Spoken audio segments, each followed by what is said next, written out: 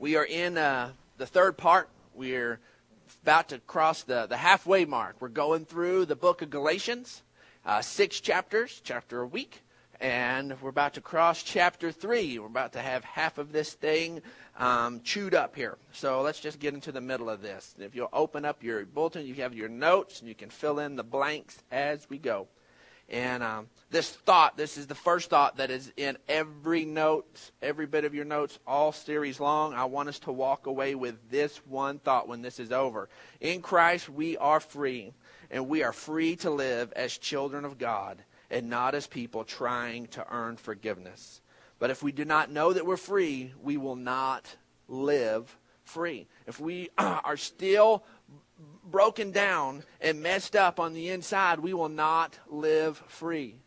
And the story that always comes to mind on this, and I've used it at one point with y'all before, but it was just this is such a perfect story. And there was a story of the old circus bear, and this bear was caught and carried around from place to place with a circus, and it was a really great attraction. Why? Because this bear was wild, and it was ferocious, and this bear would just growl and knock at the bars, and just people just loved seeing this ferocious bear. Well, as time went by, then this bear got used to being in the cage, and it wasn't quite as ferocious as it once was. And so pretty soon there had to be somebody on the back side of the cage with a sharp stick and poking the bear and aggravating the bear to get it going, to get it rolling again. And so then it would get good and mad and put on a good show for everybody. They'd pay the entry fee to the circus. But then even after a while, after a few more years, this old bear wouldn't even do that anymore, wouldn't even respond on that level anymore. And pretty soon the bear, just because all of its life is just bombarded and he hated his life, he ended up just in his little cage that he would just walk 3 steps forward, turn around and walk 3 steps back. And he would just pace inside his cage. No matter what the people did to him, he wouldn't break his pace. He wouldn't break out of it. He would just sit there and pace back and forth, back and forth. Finally, the circus had no need for a pacing bear. And so it's not a big attraction to watch a bear walk around. And somebody decided that they were going to be benevolent and buy this bear from the circus and set this bear free, finally give it its liberty that it had desired way back when it was first caught. So they lay out the money, they get the cage, they carry it out into the woods. This bear is finally carried out to be set free. Everybody gets ready, people get their places, they're all concerned of what this bear's going to do when it finally gets its freedom. It's only been antagonized and provoked by people. Who knows if it's just going to go on a rampage. Somebody boldly gets on top of the cage, slides open the door, and they wait. Well, sure enough, they timed it where the bear was walking the one way. They open the cage, he turns around and he walks. And he gets to the end of his 3 paces, and there's no bars. And the bear just stops. And he just looks around. The bear slowly climbs out of the cage, goes down, out into the woods, looks around at all of his freedom. He drops his head, and he walks 3 steps forward and 3 steps back. He walks 3 steps forward, and he walks 3 steps back. And they sit there and watch him for about half an hour, do nothing but walk 3 steps forward and 3 steps back, still caged in his own mind from everything that life had done to him. And finally, the most compassionate thing to do for him at that point, instead of allowing him to just starve to death pacing there, was to shoot him and to put him down. And see, when we come to Christ, a lot of times life has beat us up and has really worked us over. And when we come to Christ, we can find that moment of freedom, and we get to the end and say, wow, the bars aren't there. Wow, there's a little bit of freedom here. And step out and enjoy just a little bit of freedom. And if we don't watch it, we'll do the same thing over again and drop our heads and get back into the old practices and the old life and stay just as trapped as we ever were when really we live in absolute total freedom. If we're not aware of our freedom, if we don't take it in and enjoy it, we might as well still be in the cage. We might as well still be there. What this whole book is about not going back.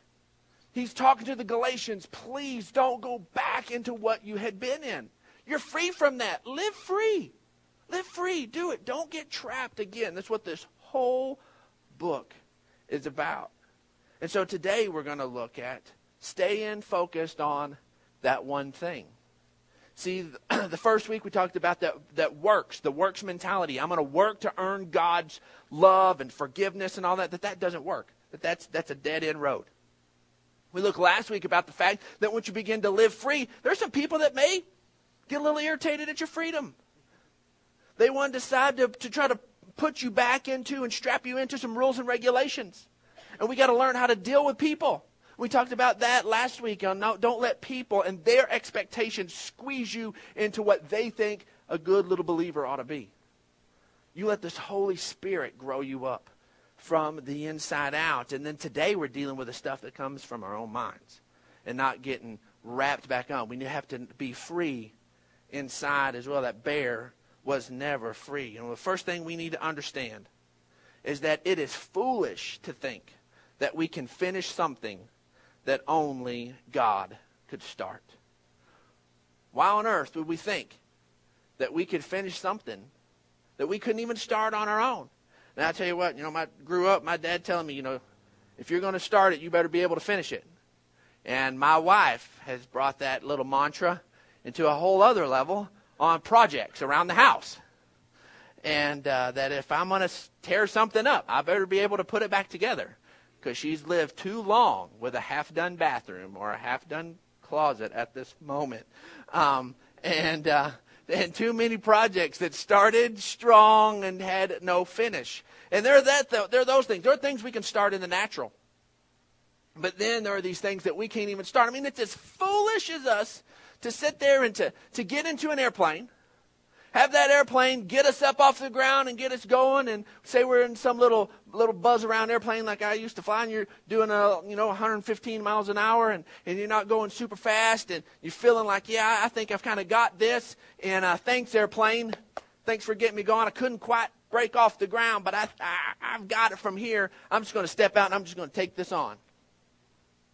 No, it's not going to work. This life in Christ, we couldn't start it. We couldn't deal with it. We could not get righteous on our own. Why would we think that God would give us a little catapult and throw us up there and say, okay, now you better fly, boy. You better stay up there. No. And this is what the Galatians were dealing with. Galatians chapter 3, verse 1, it says, "Oh, foolish Galatians, who has bewitched you? Before your very eyes, Jesus Christ was clearly portrayed as crucified." Now see, this bewitched word, this is this Greek word that means to fascinate or to cast a spell or give the evil eye. He's saying, man, you were doing good and something just crazy came along and took your attention. You got fascinated with something else. What on earth happened? Galatians rolls on to say, he says, I would like to learn just one thing from you. Did you receive the Spirit by observing the law or by believing what you heard? Are you so foolish? After beginning with the Spirit, are you now trying to attain your goal by human effort? Have you suffered so much for nothing? If it really was for nothing, does God give you His Spirit and works miracles among you because you observe the law, or because you believe what you heard?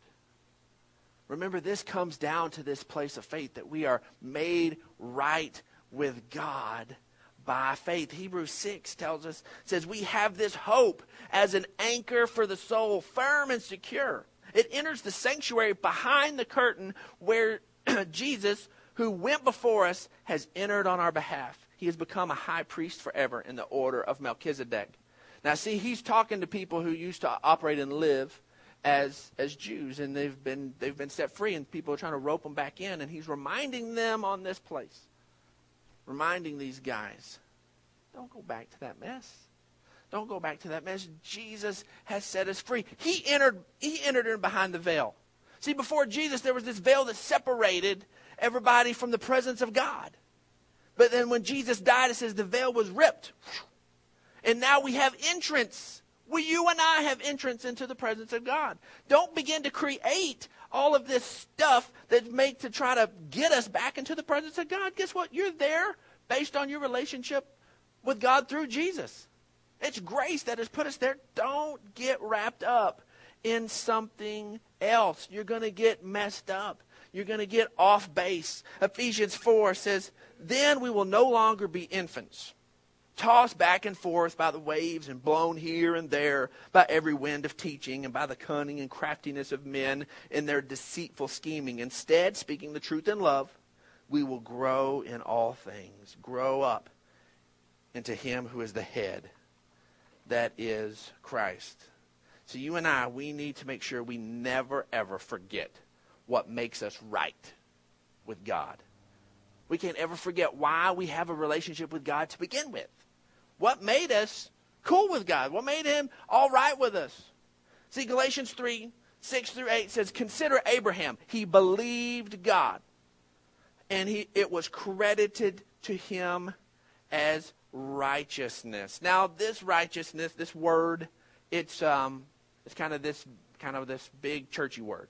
It's not this word that you and I throw around on a regular basis. You know, I've never received the word righteousness in a text. Anybody ever received that one? You ever been texted the word righteousness? I've never received that word in a text. It's just not in our little vernacular. It's not in our daily stuff. And it's one of these words that it can seem a lot scarier than it really is. And I have always kind of paralleled this word with another word that seems scary. And when you just hear it, but it's not. There was on a whole other deal, there was a book I had to read in college. And there was this lady who had lived on an island and didn't speak English as her primary language. And she, so she was naming her son, and she had heard this particular word, and it just sounded good. It just sounded nice, so she wanted to name her son that. Okay? Now, I want you to put the meaning out of your mind and just listen to the sound of the word. Disastrous. Disastrous. That sounds soothing, doesn't it? Disastrous. She had her son and named him Disastrous. This is my son, Disastrous. It sounds kind of good. Well, then we know what it means. You're like, why on earth would you name your kid Disastrous? Well, just, the sound just kind of throws it off. Cutie and I, we get our spring bug once a year. We care about our yard once a year. And we cared about it yesterday. And so we went to the nursery and place, and we bought our flowers and took care of our front part and got everything done. And as we were looking at it, there are these beautiful little delicate flowers that if you just heard the word when you were a kid, you'd get all freaked out. They're called bougainvillea. Doesn't that sound like a mean thing? Somebody tell you as a little kid, you better eat your vegetables or the bougainvillea is going to get you. Oh, my God. Not the bougainvillea. That's just a scary sounding word. Why do you take this delicate, beautiful little flower and call it like something that's supposed to be 12 foot tall with fangs down to its feet? That's just scary. It ought to have some delicate name, not the bougainvillea. And so, but the word righteousness can be one of those churchy, scary words that some preachers can use as a club and beat you over the head and say, you're not righteous. It can be one of those things that the devil can begin to tell you, oh man, you're just not righteous. You're not righteous. We have to understand what righteous means, and then it's not as scary anymore. Righteous means just being right with God. What God says, the standards, what God says is right. We just boil it down and make it as easy as possible, and it's just what God says is cool. That we begin to be in right standing with God. That when God looks at us, he doesn't see the puddle of mess that we are so many times. he sees something that he's just, that's mine, that's beautiful. And in Christ, when we are in Christ and we allow the sacrifice of him that he made to be our and to cover our inadequacies. You remember that caulk, that gray stuff we talked about? Is all my gaps, all that places I'm missing, all that places when you hold Brandon Clark up to the image of God, Jesus fills all that in. And then when God looks at me, he doesn't see all the cracks and the missing parts. He sees, wow, that looks like my son. That looks like Jesus. And that's what he sees. He doesn't see all the goofed up Brandon Clarkness. He sees with all the place where I have been made into the image of his son. Why? Because of the grace and the love of God. That is the righteousness we have. When we believe that he really did that for us, we have it then and there. We have it then and there. We are the righteousness of Christ. When we do that, we have to understand that, or we're going to live on this side of our relationship with God all wrong. We're going to be working, trying to get to that place if we don't know we're already there. Okay? So then we're like, okay, well, we're going to get into, well, what do we do? Does that mean we can just live however we want to live? We're going to talk about that in a minute. And we have to understand this word justified. And we're going to boil it down, and this is a little cheesy, churchy way of putting it, and I almost didn't put it in there just because it's a little churchy trite, but it helps us remember it. And justified means it's just as if I'd never sinned. When you see that, that's another scary word, being justified, justification. When in Christ, it's just as if we didn't do it. It is totally taken care of. Romans 3 tells us, for all have sinned and fall short of the glory of God. And you are justified freely by his grace through the redemption that came by Christ Jesus. And Hebrews 11:1 says, now faith is being sure of what we hope for and certain of what we do not see. This word credited means to take an inventory or impute or a deposit is made. When we receive by faith, when we place our faith in Christ, that a deposit of justification and of being righteous is made into us. It is absolutely, absolutely incredible and nothing we can create on our own. Galatians 3:10 says, all who rely on observing the law are under a curse, for it is written, cursed is everyone who does not continue to do everything that is written in the book of the law. So, why was the law given at all? Why do we have this? Why do we have the Old Testament? Why do we have these standards? Why do we see these things of what Christ is where we don't measure up? So would we trash all that? I mean, that's the whole thing Paul's saying is that don't try to come to God through living the law. You are already to God through Jesus. So what do we do with this? And Galatians 3:19 says, so what then was the purpose of the law? We jump down to verse 24. It says, so the law was put in charge to lead us to Christ, that we might be justified, made just as if I'd never sinned, by faith.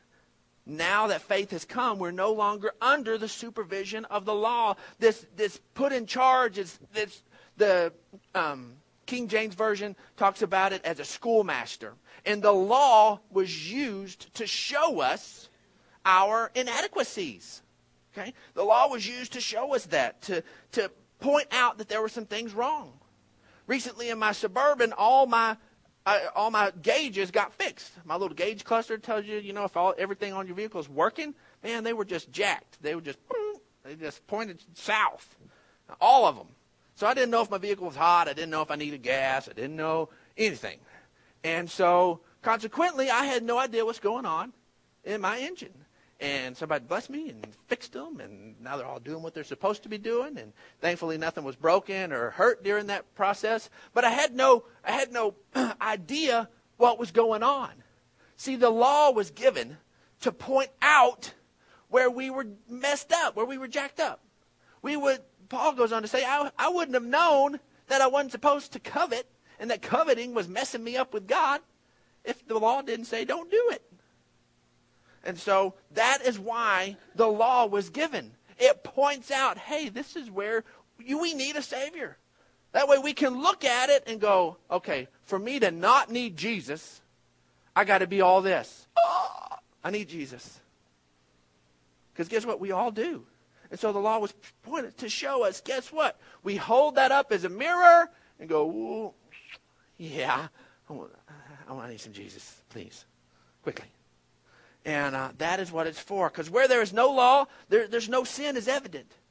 And the function of the law is to define sin. And the law cannot cure sin, but it leads us to Christ. See, Galatians 3:11 says, clearly no one is justified before God by the law, because the righteous will live by faith. The law is not based on faith. On the contrary, the man who does these things will live by them. Christ redeemed us from the curse of the law by becoming a curse for us. For it's written, cursed is everyone who is hung on a tree. He redeemed us in order that the blessing given to Abraham might come to the Gentiles through Christ Jesus, so that by faith we might receive the promise of the Spirit. Now, I want us to just do a little exercise right quick, all right? Now, most of us are familiar to some degree with the Old Testament, okay, and with the Ten Commandments, okay? We understand them as the thou shalt nots, okay? Let's just take the first one. Thou shalt not have any other gods before me, okay? Then we have thou shalt not make for yourself an idol in the form of anything in heaven or above. We have then we get down into the thou shalt not murder or commit adultery or not steal, okay? When we're outside of Christ, okay? When we're outside of Christ, that is looks like this list of things, these little requirements that we have to do. Don't do this, don't do that, don't do all those kind of things, okay? And they bring this condemnation with it. But now let's look on it on the other side of Christ, when we understand that we're living the promise. Because the shall not, actually when you look at that Hebrew up there in Exodus 23, it's talking about this, it's this forward looking, it's this projecting thing. It's a future type deal. And we look at it as in the idea of when we change it into a word we don't use shall, we use the word will. And so let's say that in Christ, you will not have any other gods before me. That's a promise. You won't. We really love God. We don't have to worry about it. We won't have any other gods before him. We're not going to do that. We love God and love people. All of a sudden, these become promises. You won't murder. You won't commit adultery. You're not going to have a hard time being faithful to your spouse when you're in Christ and really understand it. It's a promise. You're not going to. When you really understand it. So you have a hard time coveting and always wanting the next thing. When you really understand how fulfilled we are in Christ, you won't. You won't covet. You won't covet somebody else's house. Oh, I wish I had that. You won't go after that. I tell you what, there's some people that that's an incredible relief to the idea of saying, I won't desire somebody else's wife anymore. I won't desire somebody else's husband anymore. Man, there's some people that would you just sleep better at night knowing that you don't have to deal with that anymore, that you are free. All of a sudden in Christ, those don't become this weight. They become these promises. They totally change character. See, the law, it was given to us to point out our need for a Savior. And then in Christ, when we live by the Spirit, we're not going to fulfill the lusts of the flesh. Life changes. It just does when we let the Spirit lead. See, it is the love of God that draws us to him. So let the Holy Spirit lead you into all the freedom you have been given in Jesus. See, we have a couple of questions all this series long. I want us to do a little introspection here. And you've had questions every time. And I want you to, in a quiet time this week, take this with you and be real honest with God. Ask these questions. Be ready to answer them. But this morning, I appreciate if everybody just kind of bow your heads and close your eyes, and we will make an opportunity. Because see, this whole thing, you got to start at the beginning. And the beginning point isn't being good enough to get God's attention. It's the fact that you have God's attention. And he loves you, and he gave you Jesus. And all you have to do is recognize you need him and say, yeah, I take it. It's mine. I place my faith. Jesus makes me justified.